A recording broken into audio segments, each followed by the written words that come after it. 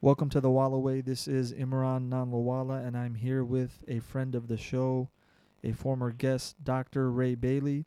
Dr. Ray is a chiropractic physician, board certified in intensive clinical nutrition, board eligible in homeopathy, and has a few hundred hours of training in other styles of modalities of health and healing. Dr. Ray, how you doing? Well, I'm doing well. Excellent, excellent.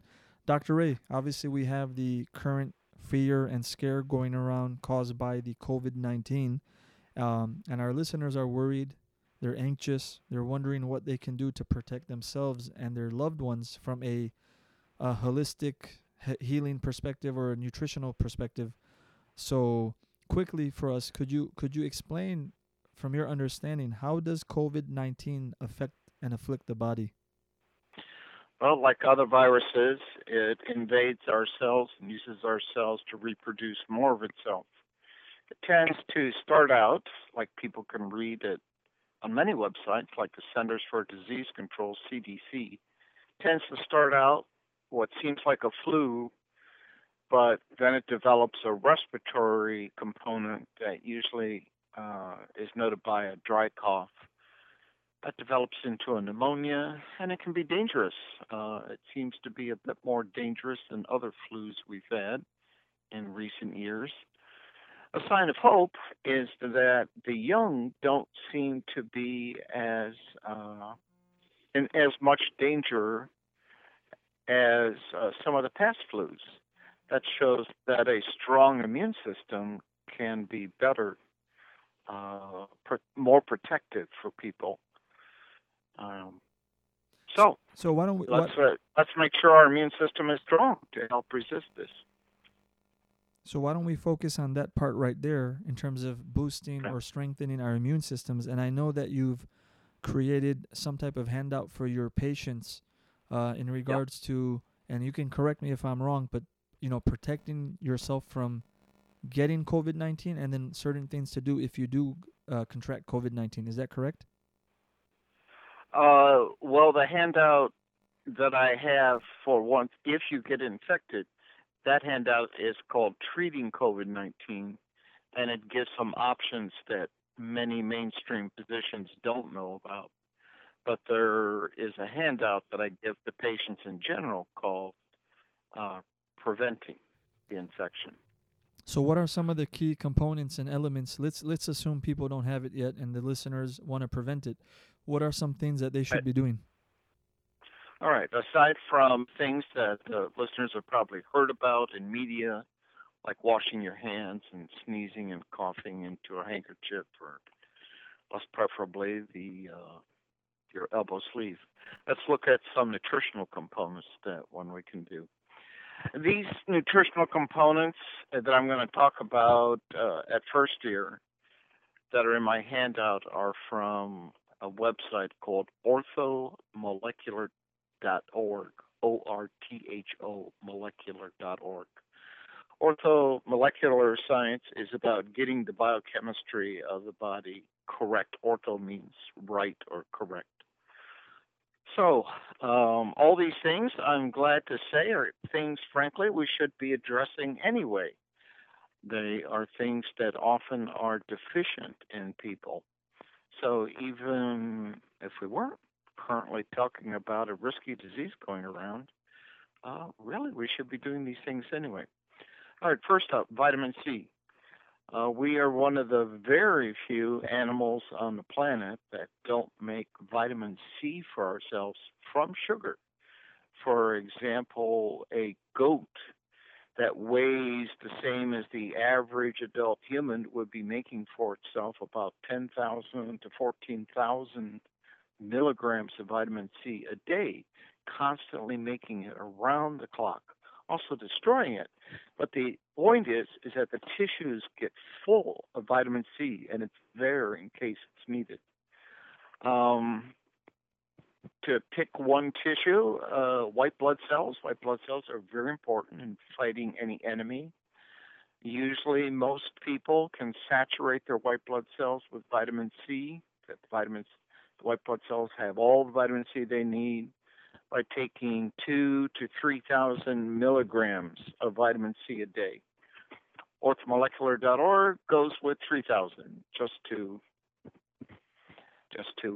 as a minimum, just to make sure that this happens. I don't recommend that people automatically take a lot more than that because there's a cascade effect where other things need to be balanced with it. But I got no problems with 3,000 milligrams of vitamin C for people in general. The exception is, as I say at the beginning of my handout, if people have concerns about their particular health condition, for example, they're on drugs, then they should consult with me or some other physician that knows about what these larger amounts of nutrients can do. For example, vitamin C boosts phase 1 detoxification of the liver. When we encounter a toxin, we have 3 phases. Phase 1, phase 2, phase 3. Phase 1 oxidizes the toxin. Vitamin C is one of the things that helps do that. Phase 2 conjugates it, and 3, we excrete the toxin. There are some people where phase 2 is not good, and you boost phase 1, and you actually end up with them suffering more from toxins. That's about 10% of the population.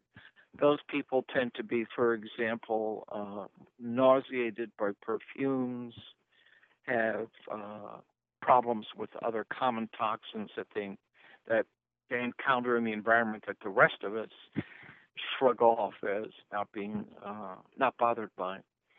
So if you're one of those people that seems to be more sensitive, more nauseated, headachy, or whatever by things in the environment, let's be cautious about boosting vitamin C and instead consult with somebody like me to boost your phase 2 first.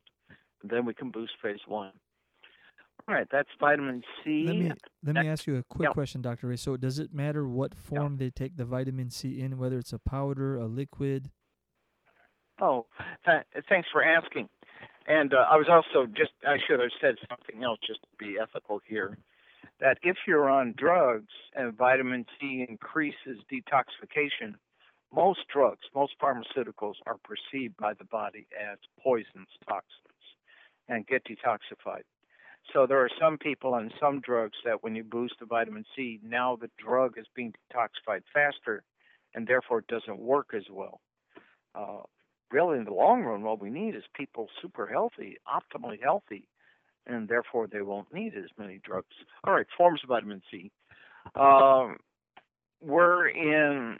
We have been for a while, despite the claims of some, in tough times economically, and this corona pandemic is going to put us in even tougher times for a while. So some people who are financially challenged might want to go for the cheapest vitamin C they can. The cheapest vitamin C I'm aware of is getting pure powder and then mix that into your drinks, not hot because that destroys vitamin C. For example, drinking water a few times a day. Cheapest source of that's pure. They give a lab analysis of each batch, so I know it's pure, is bulksupplements.com. You can buy vitamin C by the grams worth, 100 grams, 500 grams, kilo, whatever. That's the cheapest version of vitamin C I know. You can get that online, bulksupplements.com. More effective is the various ascorbates like magnesium ascorbate.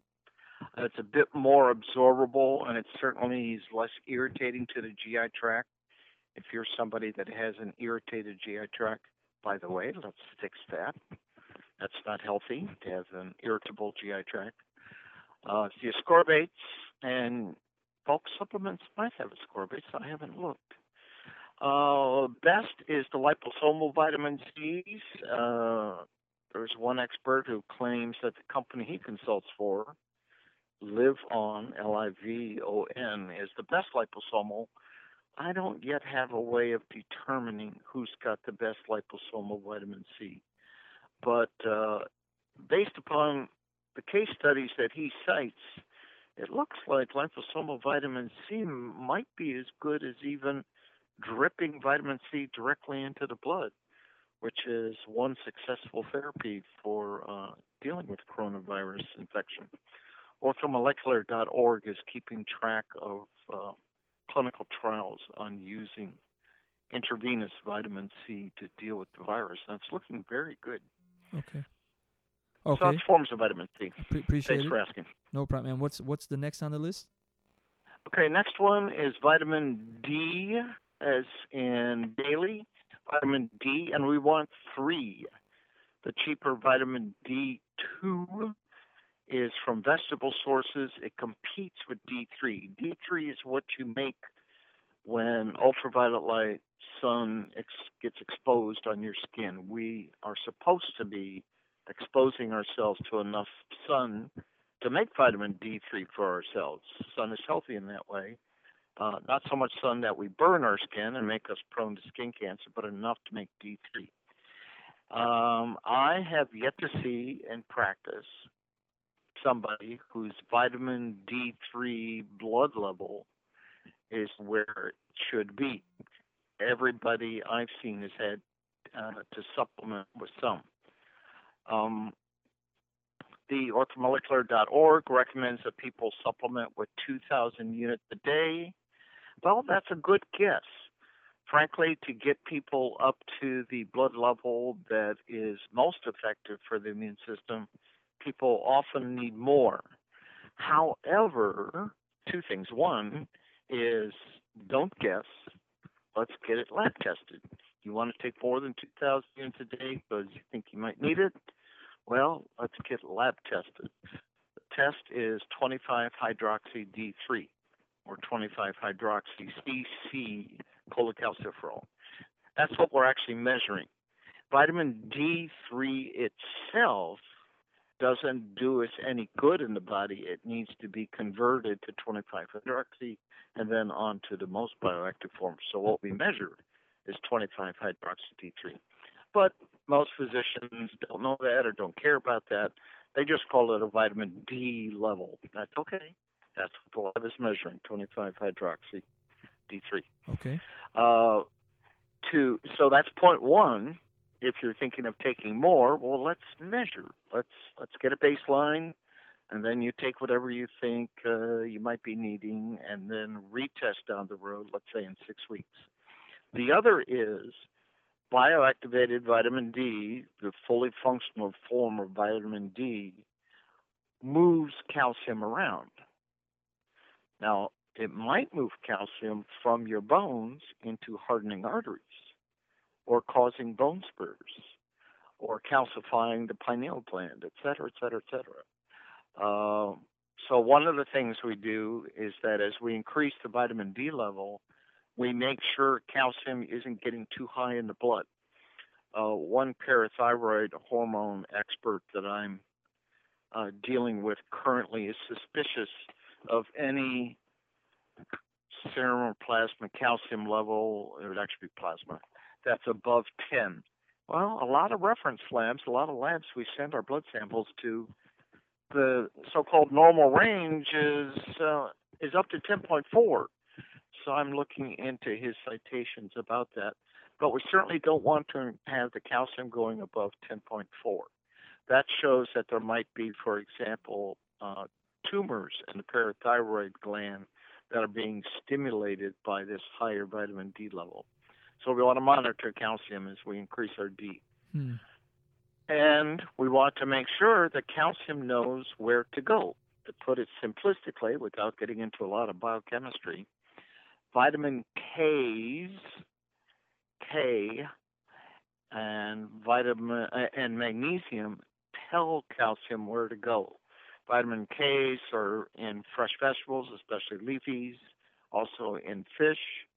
And magnesium, I have yet to lab test somebody on magnesium, and their diet alone was sufficient. Everybody I test, magnesium is deficient. Now, what lab tests to do? The one the most commonly done, and the one that health insurance fairly rarely pays for, is to look at blood magnesium, serum or plasma magnesium. Sure, if that's low, yeah, that's a sign that things aren't good. But you can have that normal and still the tissues don't have the magnesium they need. The test to do that's reasonable in price is RBC magnesium level. I have a MD functional medicine, MD board certified cardiologist I work with. He likes to do buccal, which is cheek cells, because it is correlated to heart health better, but that is hundreds of dollars more. RBC magnesium is really close in accuracy to that. And now all the major labs here in Chicagoland do it. So RBC magnesium level, we want that to be between 6.0 and 6.5. Then I feel okay about increasing vitamin D lab test up to the level of 60, which is better for the immune system, maybe even 70 or 80 if you've got some immune system problems going on like allergies or autoimmunity. But we need that magnesium level up there. Otherwise, we risk that the increased vitamin D is going to encourage calcification of things we don't want calcified. So get that magnesium up there, really important. Now, taking a cue from you about what form, the vitamin D3, there's lots of companies that sell vitamin D3, and I could talk about that. But magnesium, again, around price, the cheapest per penny magnesium that's effective is magnesium water. You make it yourself. I make it for myself, and I make it for a friend. It's a 2-liter bottle of seltzer, carbonated water. For example, Jewel right now has a sale going on that. And it's a tablespoon of magnesium hydroxide powder. Magnesium hydroxide powder you can buy very cheap from bulksupplements.com. And you get that seltzer as cold as you can. And you put that tablespoon of stuff in there as fast as you can. Quickly seal the cap because it's going to start bubbling over. And you shake it up for 30 seconds. And every few hours for the next few hours, you reshake it. What's going to happen as the carbon dioxide in the seltzer combines with the magnesium hydroxide, the plastic's actually going to collapse some. And eventually you're going to see that the whole thing is nice and clear, no more powder. What you've got there is a solution of magnesium bicarbonate, which is one of the 2 most absorbable forms of magnesium, and it's the cheapest. And it also helps increase your alkaline reserves. When we're in good health, the alkaline reserves in our tissues are very high. For example, it helps preserve our bones. When we're in ill health, we tend towards the acid side inside our tissues. We've depleted our alkaline reserve. So it's such a deal. It's cheap. One of the versions that helps prevent cancer, one of the 2 best versions for absorption, and increases our alkaline reserve. I personally like the taste of it. I stick some into my drinking water. I think it's very tasty, but it is very minerally tasting. The other very absorbable version of magnesium is magnesium glycinate, but that's more expensive. Now, how much magnesium? Well, orthomolecular.org takes a guess and says 400. That's a good guess. I haven't seen anybody on whatever diet, even a great diet, need less than 300 to get that RBC magnesium level up to 6 to 6.5. I've seen some people need a whole lot more. It's hard to get magnesium into tissues, so my hope always for people who need a whole lot more is that once the tissues are full of magnesium, then we can cut back on the intake and they don't need to be supplementing so much. But 400 milligrams, as they say, is a good guess. If you go to orthomolecular.org and look at their stuff, which I highly recommend, like I said, they're keeping track of using, for example, intravenous vitamin C to treat coronavirus. If you look at their recommendation, they're saying citrate, malate, chelate, or chloride form. They're not mentioning glycinate. I don't know why. It is true that the ones they're mentioning there tend to be the ones that in past decades mainstream medicine was recommending. But glycinate, much more absorbable. Malate is helpful in that it boosts energy. So if you're going to do malate, I suggest not doing it towards the end of the day. It can boost energy and endurance. Citrate is actually magnesium citrate is historically a laxative, but it helps relax nerves and muscles. So if you're somebody who where muscles are too tight or having trouble sleeping, etc., magnesium citrate might be helpful. But if it loosens your bowels, that means it's acting as a laxative. So be careful about that one. Chelate, well, that's glycinate or other things. And chloride is one of the things that can increase your blood pressure. So I don't recommend chloride. So magnesium water or glycinate. So far we have vitamin C, D3, and magnesium. Okay. What's the next one on the list? I'm sorry, interrupted you. No, it's okay. All right, next one is zinc. Another one where pretty much anyone I've ever lab tested, their zinc is deficient. Very common deficiency. The lab test to do the lab test is RBC or white blood cell level of zinc. I use a reference lab. Reference lab means that you send it to a lab that's outside of your local area. It's not one of the common local labs. I use a reference lab in North Carolina where I send them the sample, and they measure a whole long list of minerals in red blood cells, including magnesium and zinc, and also, by the way, including mercury and some toxic minerals. And that's cheaper to do that panel than to order each test individually from local labs. To get zinc into the reference range that lab uses, the so-called normal range, which we hope is the optimal range. A lot of times people need quite a bit of zinc for a while, and then we can pull back. Orthomolecular.org is recommending 20 milligrams a day. That's a good guess. That's good. At 20, also, we probably won't soon get into a copper deficiency. Zinc and copper need to be balanced in the body. Copper, for example, helps you use iron so that you can make red blood cells. I've had people where the lab says they have anemia, and it looks like an iron deficiency anemia, but actually their iron levels are okay. And so we give them some copper, and there we are, resolved.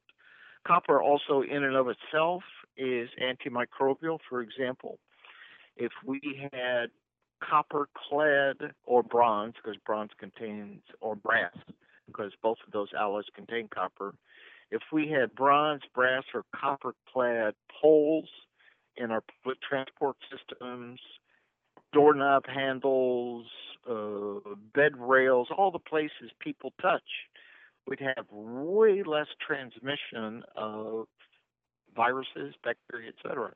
Copper kills on contact. I just archived a study that showed when you put the coronavirus on copper, it only lasts about 4 hours, whereas when you put it on stainless steel, it can last even days.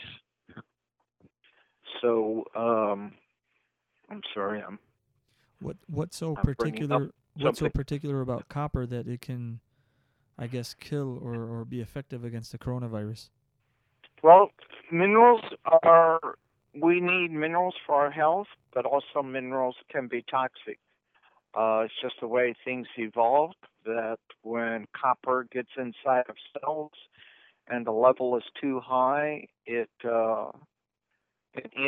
inactivates DNA and RNA, the genetic material, and thus poisoning the cell. Copper is one of those minerals that we need, but we don't want it to be too high. That's why, for example, some vitamin and mineral supplements don't have copper at all, because they just don't want to risk that your copper gets too high. And so, for example, the zinc that I give people is by Jarrow, Jarrow, and it's called Zinc Balance. And it has a reasonably cautious ratio of zinc to copper.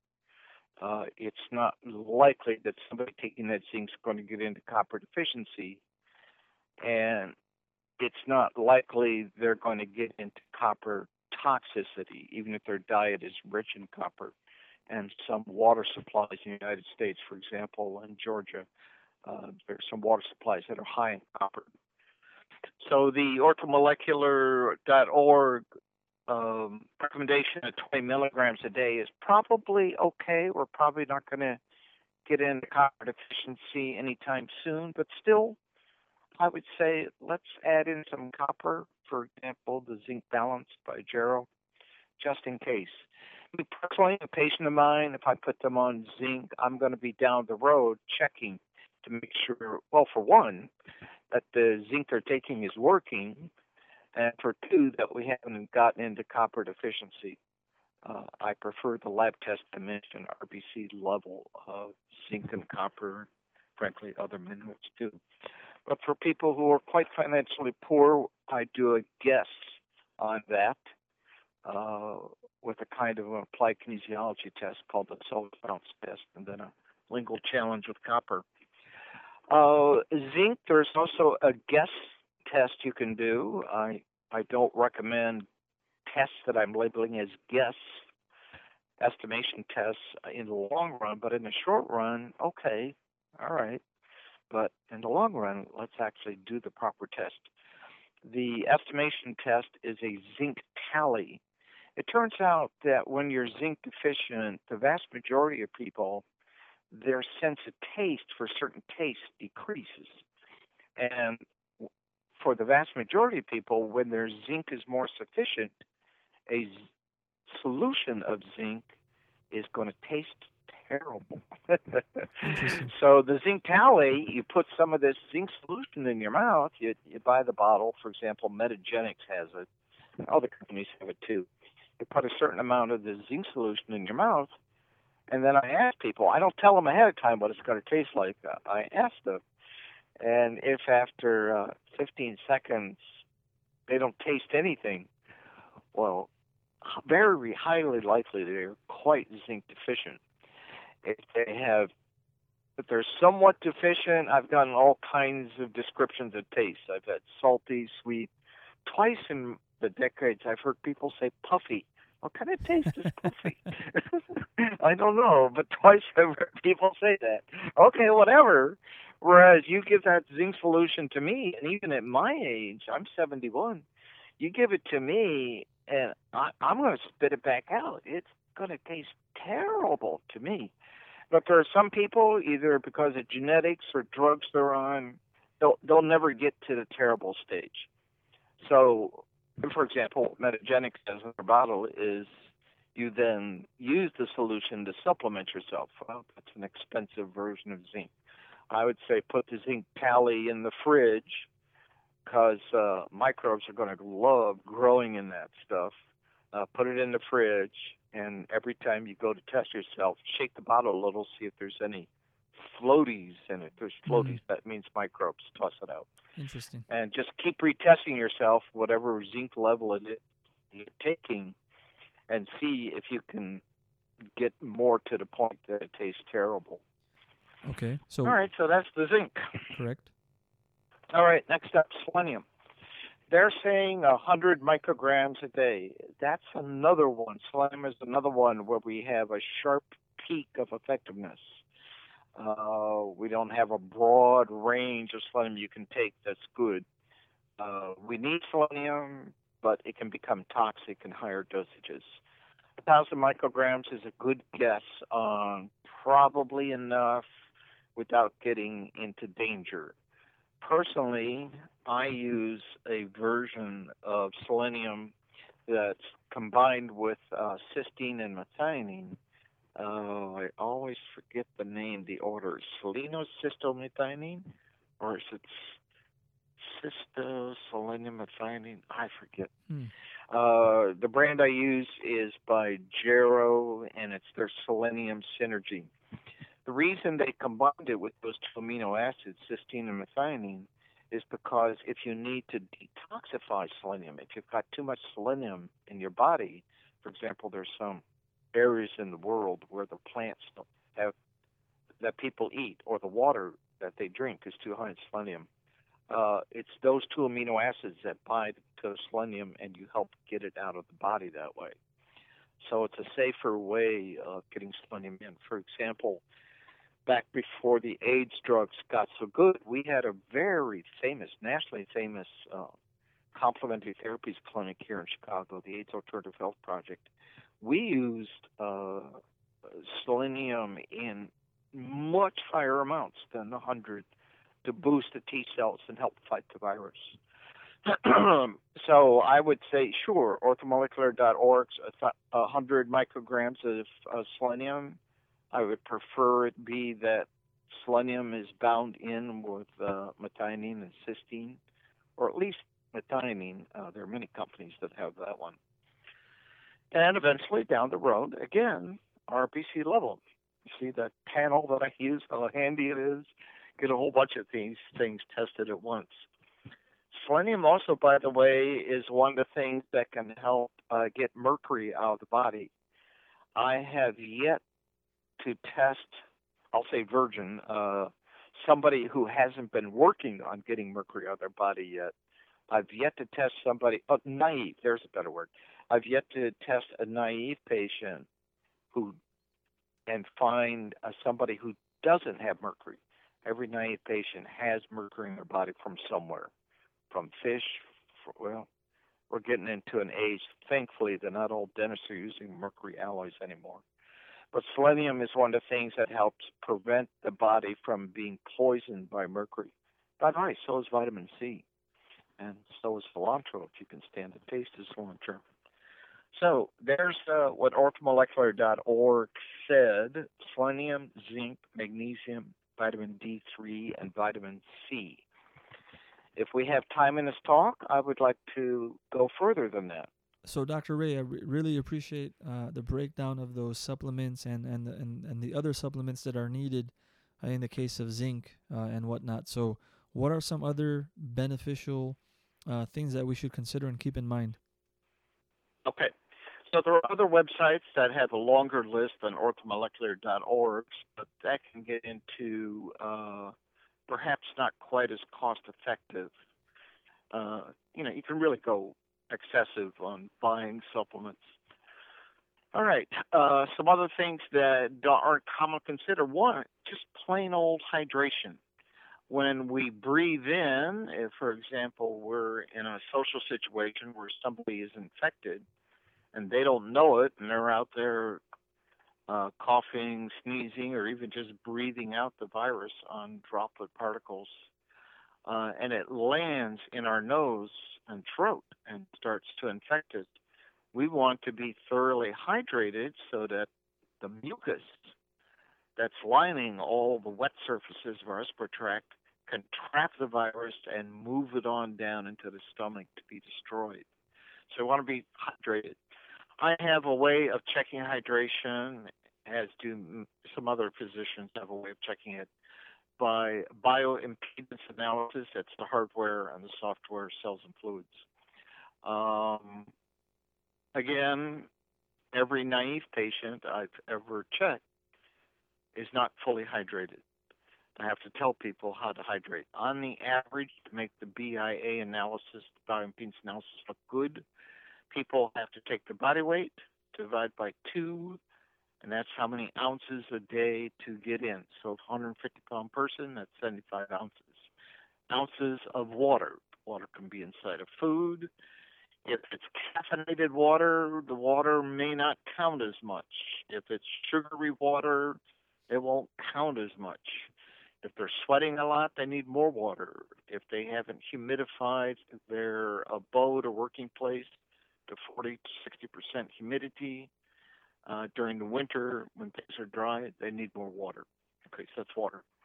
Second one is that a lot of people are mildly low thyroid. Broda Barnes Foundation talks about this online and recommends checking armpit temperature, and I'll leave it up to people to go do that.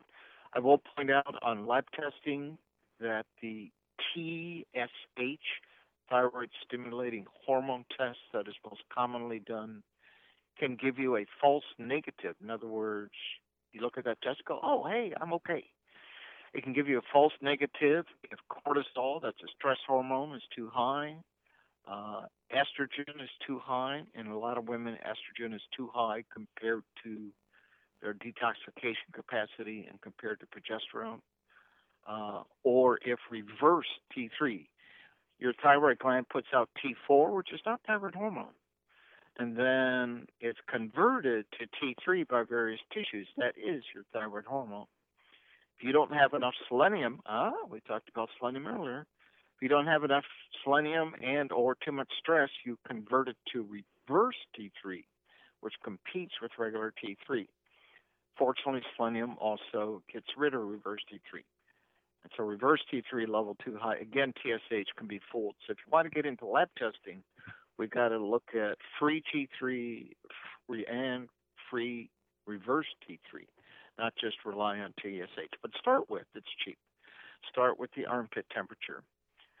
Next up, as research showed long ago during the AIDS crisis, that if your cell membranes don't have the proper kinds of fat and ratios of fat in them, then viruses can more easily penetrate and get inside.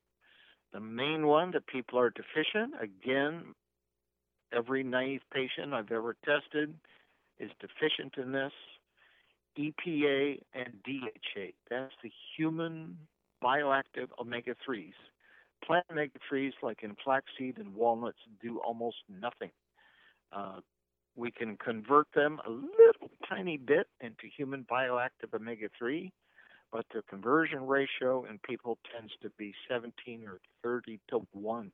That's very poor. We need to ingest EPA and DHA. So look at, for example, the Monterey Bay Sea Aquarium list of safer fish to eat, or look at the Environmental Working Group, EWG, their list of safer fish, and get your omega-3s that way, or supplement. If we supplement with EPA and DHA, we want high purity. We don't want mercury in there, and we don't want it to be rancid from having been oxidized. Nordic Naturals tends to have the highest purity I've seen. Metagenics look to be the same as them, but frankly, much cheaper and okay quality are places like Douglas Labs, for example. And maybe we see more cost-effective pure EPA and DHA. How much EPA and DHA? Well, most people need to do at least 1,200 milligrams a day to start making the lab test look good. I've had some people that do much more than that. The lab test is at the cheapest and okay accuracy is called the EPA index. I see that the biggest lab here in Chicagoland, Quest, now has combined two tests into one. It's the EPA to arachidonic acid ratio and the EPA percent in the blood. That's good. Best is, again, the reference lab I use is RBC membrane lipid analysis. So down the road, once the cheaper test is looking good, down the road, then do that. EPA and DHA also help our immune system not only be strong, but stay young. As we age, if we're not being careful about our immune system, immunosenescence, senescence means aging, sets in. Immunosenescence means that your immune system doesn't fight the enemy, for example, microbes coming in that are bad, nor cancer that might be growing. But on the other hand, the immune system fights you. You get autoimmunities, and the immune system fights things that are beneficial, like in allergies. EPA and DHA and vitamin C and all these other things I've talked about help bring the immune system back to where it should be. So EPA and DHA. EPA and DHA are in balance with something called GLA, which is what our body should be making from omega-6 fats, but more often we make inflammatory things from omega-6.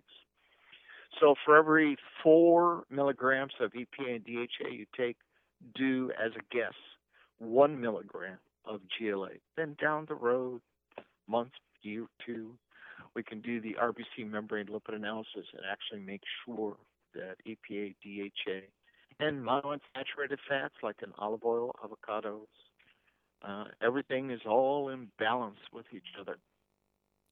You also might want to consider doing coconut oil if you aren't allergic to it. Unfortunately, more and more people are allergic to coconut oil because it's in our toothpaste and soaps, and people have been overexposed. But there's a study going on right now about using a version of lauric acid, which is in coconut oil, to help fight coronavirus, using monolaurin, which we've used successfully in the past with Epstein-Barr virus. That's the one that makes mono. Next up, vitamin B6. Vitamin B6 does a whole bunch of good things for our immune system. For example, when I test people around stress, I do something called the adrenal stress index, which measures their cortisol levels over the day. If cortisol is too high, that's going to suppress the immune system. So the lab I use, which is a research lab in addition to being clinical, tosses in for free secretory IgA testing. All the wet surfaces, we're told not to touch our face. That's really about not touching the wet surfaces. We don't want the virus touching the wet surfaces because it'll zip into our body. Whereas our dry surfaces, our hands, etc., the virus is going to have a hard time getting through the skin. And we should also be cautioning people not to be touching the vagina or anus because, again, wet surface. All the wet surfaces, the immune system is putting out secretory IgA antibody into that wetness, that mucus, and it excludes the virus from attaching to us, and it helps signal the immune system, come and attack this virus. When I do that adrenal stress index to people to check their stress levels, often secretory IgA is low. Well, aside from addressing the stress coping techniques, the nutrients that help bring that secretory IgA back up include zinc, C, which we've already talked about, but also B6. The neural research people, their research and clinical people have, as of last fall, over 4 million patient days in their database. And what they've determined is that all us humans could benefit from doing 100 milligrams of B6 a day. If you have any kind of neurological or psychological problem and it's mild, let's go for 200. If it's more severe, let's do 300. Now, I want to point out that like the vitamin D3, B6 does nothing in the body. You have to bioactivate it. And bioactivation pathway, by the way, needs magnesium, which we've already talked about.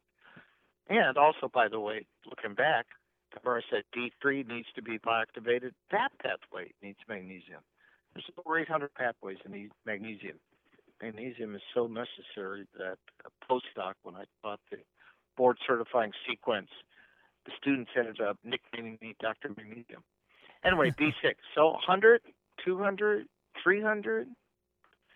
All right. That's the main extra things that I wanted to add in that many websites are not talking. Sure. So, and then now in the closing minute that we have, just 60 seconds, give us your final advice to the people. People are panicking and they're worried, but should they be panicking as much as they are? And if they follow these nutritional guidelines and, they're supplementing the right way, using science and evidence to figure out how much they need,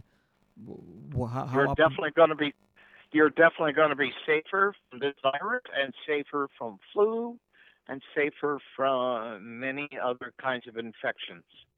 We've been having infections for centuries. Let's make our immune system strong so we are safer. And by the way, the nice thing about doing nutrition, if you're going to be helping the immune system, you're also helping the brain, the heart, the skin, the joints, the bones, everything. Please help your whole being. Dr. Ray, we appreciate your time. I know it's very valuable. We thank you for all the detailed advice. And I'm hoping and I'll probably preface the posting of this podcast, but I'm going to make sure people have their notebooks ready because this is a lot of valuable information. So guys, do benefit from it. And Yeah. Dr. Ray, we'll talk to you soon. All right, towards y'all's radiant health. Thank you, sir.